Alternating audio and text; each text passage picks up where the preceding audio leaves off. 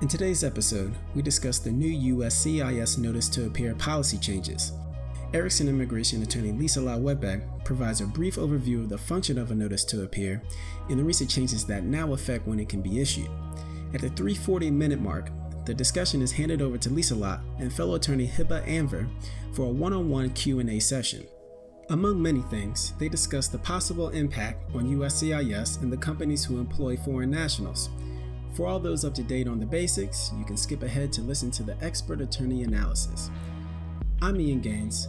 Come join us beyond borders. A notice to appear is the immigration equivalent of a warrant for arrest. So it's the document issued by the immigration authorities that says you're out of status, you have violated your status for some reason, or you are for some other reason present in the United States and you're not supposed to be. So we are going to start the process of having you return to your home country or country of last residence. Okay. There have been recent policy changes. Can you tell us about those changes and the implications? We've seen two. We've seen one on July 13th and one, I think, June 28th, and they're overlapping. The one that was issued in June was regarding NTAs, but I want to talk about second because actually there was the July 13th policy memo that was issued regarding requests for evidence and notices to appear kind of comes earlier in the process. When a case is filed with the USCIS, say an H-1B petition, goes through a couple of steps. First thing, goes to a processing center where they check for basic, are all the pages there, are all the documents there, and they are, importantly, the checks there. That's where they take the checks. Very important. These are sometimes called lock boxes. Okay. Then it goes from the lockbox to adjudicator. The adjudicator will then, our USCIS officer, the adjudicator will then take a look at it when this case gets to the top of their pile, say, okay, does this meet basic eligibility requirements? If this is a family petition that requires a marriage, that's based on a marriage, is the marriage certificate there? Okay. Under the old policy, if that marriage certificate wasn't there, if those basic essential documents, say for H-1B, if the LCA wasn't there, USCIS would request that. They would issue an RFE for those basic initial documents. The policy change here is that rather than issuing an RFE, they're just going to straight up deny it or issue denial. That's the policy shift we're seeing.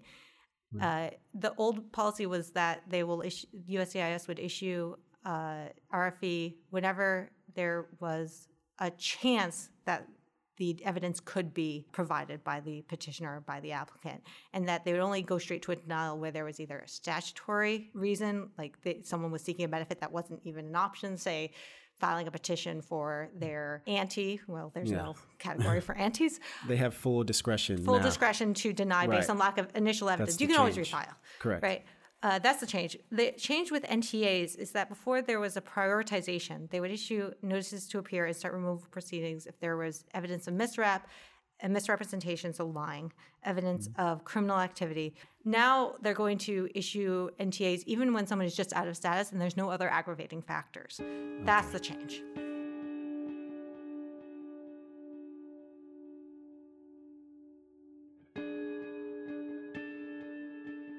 What's your essential concern here? What do you think is the primary worry of our employers and our clients? So my concern is based on what we see on a daily basis because obviously we represent companies that sponsor foreign nationals. So here's kind of like an everyday scenario that I'm worried about.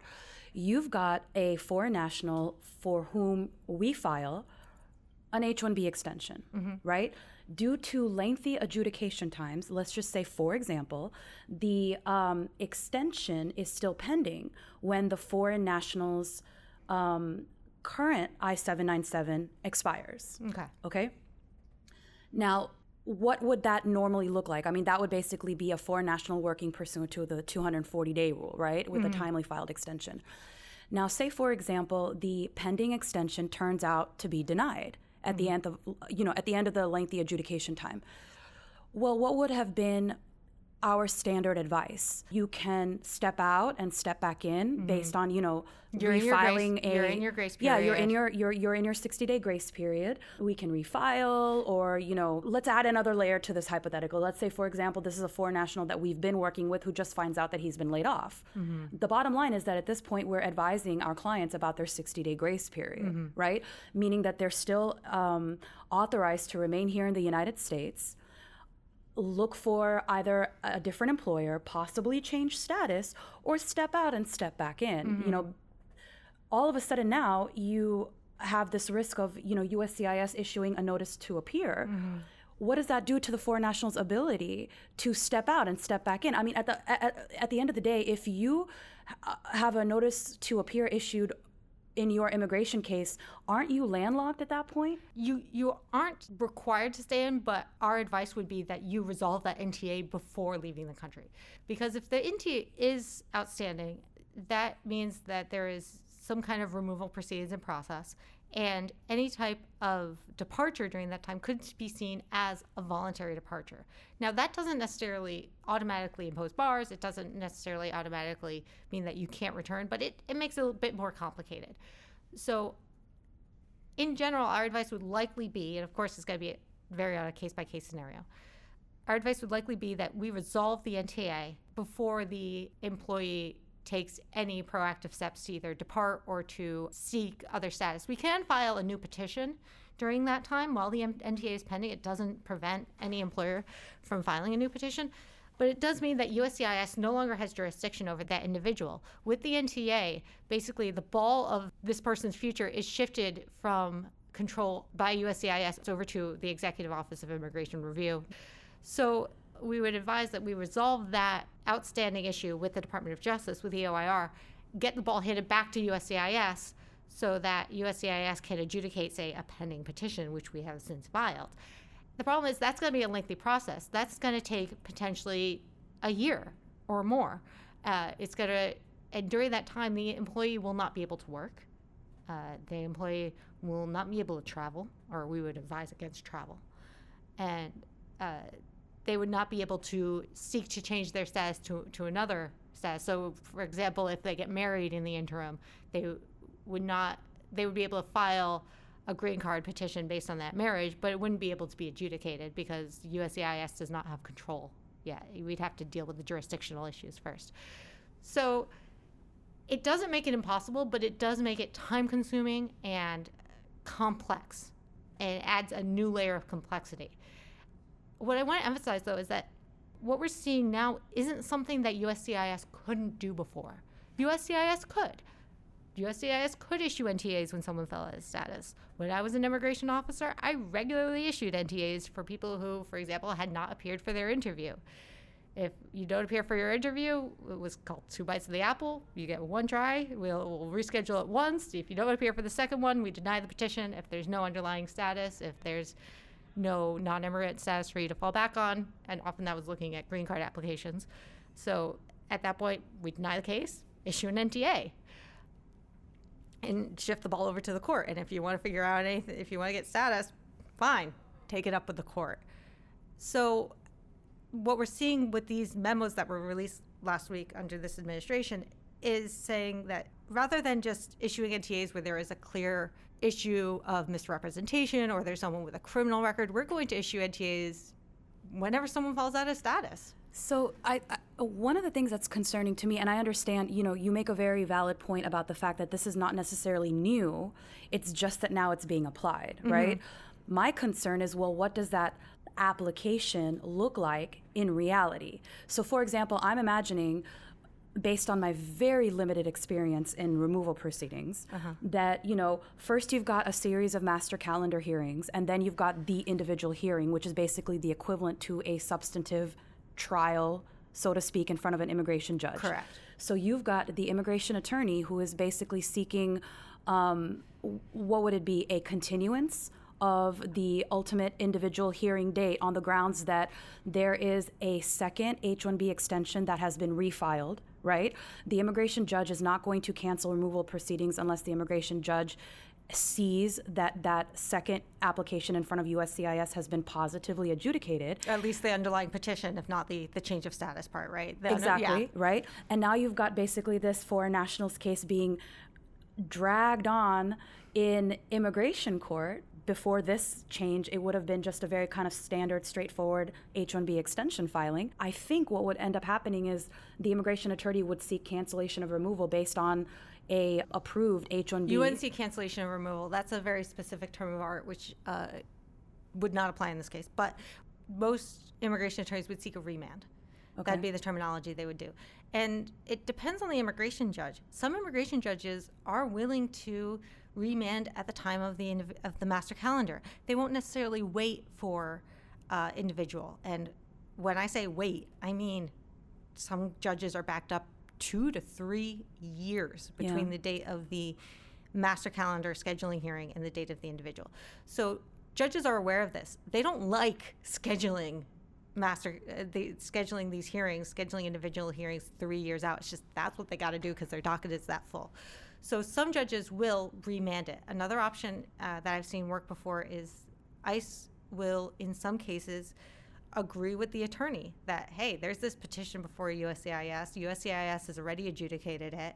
Therefore, let's try to, in some way, fast track this to get an expedited hearing before the judge so that we can do a simple remand procedure, get the ball transferred back across the net to USCIS, get jurisdiction back to USCIS so that USCIS can adjudicate not just the underlying petition, but the change of status. So that's actually, I'm kind of curious to see the level of cooperation between USCIS and immigration courts, because there have been instances in which an ICE attorney will say, you know what, I need to kind of clear my docket. I need to get through this backlog. This particular case is not really high on my list of priorities.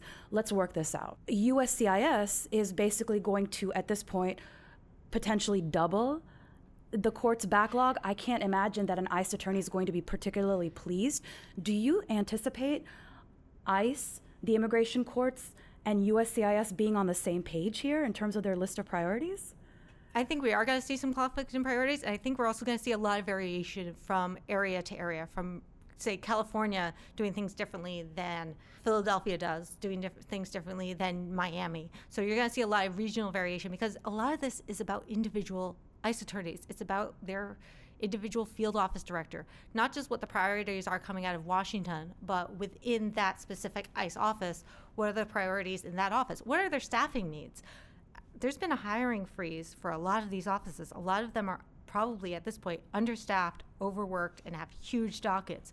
So how does that individual leader in that office decide to advise his team or her team, and how are they going to deal with their backlogs? And there's a lot of discretion. I got the memos in front of me, but there's still a ton of discretion even within these memos.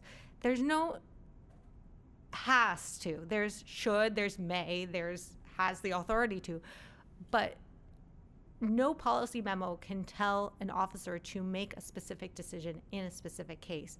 That is up to the officer's discretion. That's up to the field office director's discretion. So what we can do is we can file extensions up to 180 days before the expiration of status. So 6 months.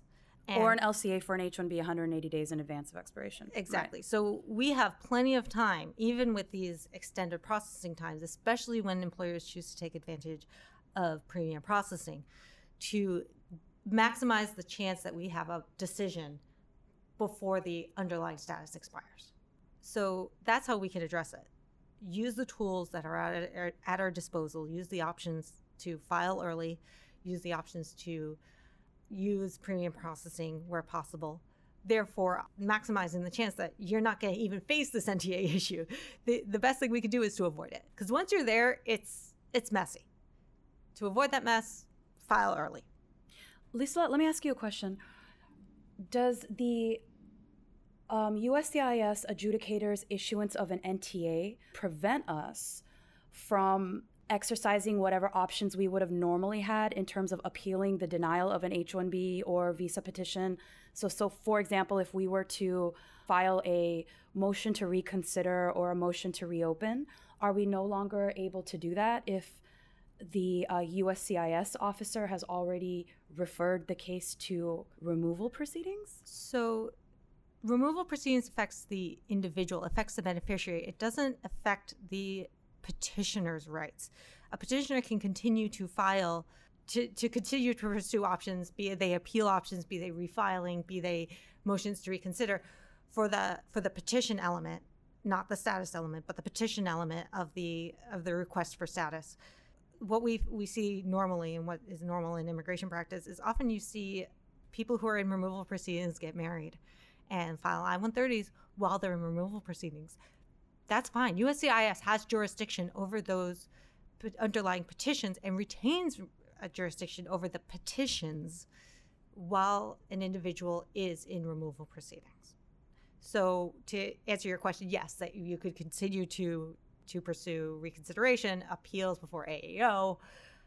However, the impact of that, getting the person back on payroll, getting the person back into the office, that's what's going to be affected.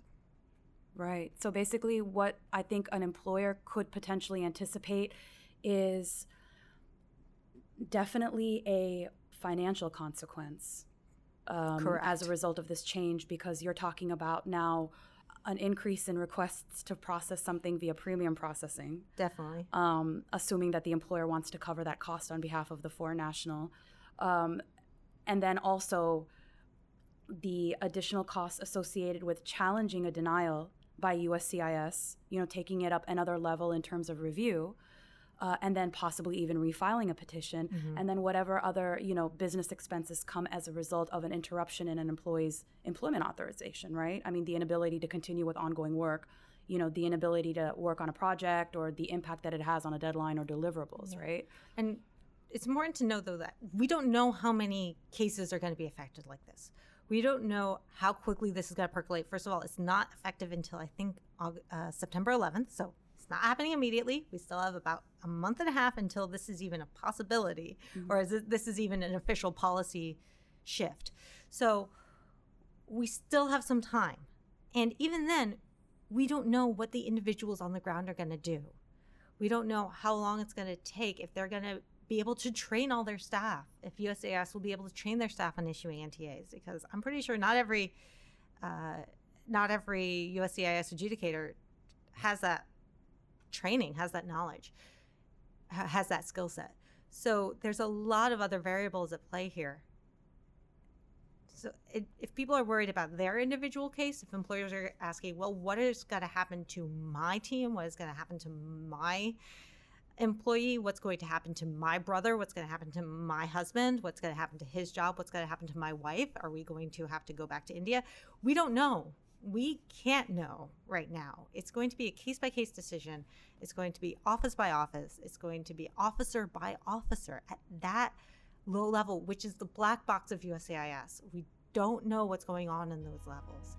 So we're just going to have to wait and see what comes out. We're going to have to wait and see and prepare, but respond on a case-by-case basis.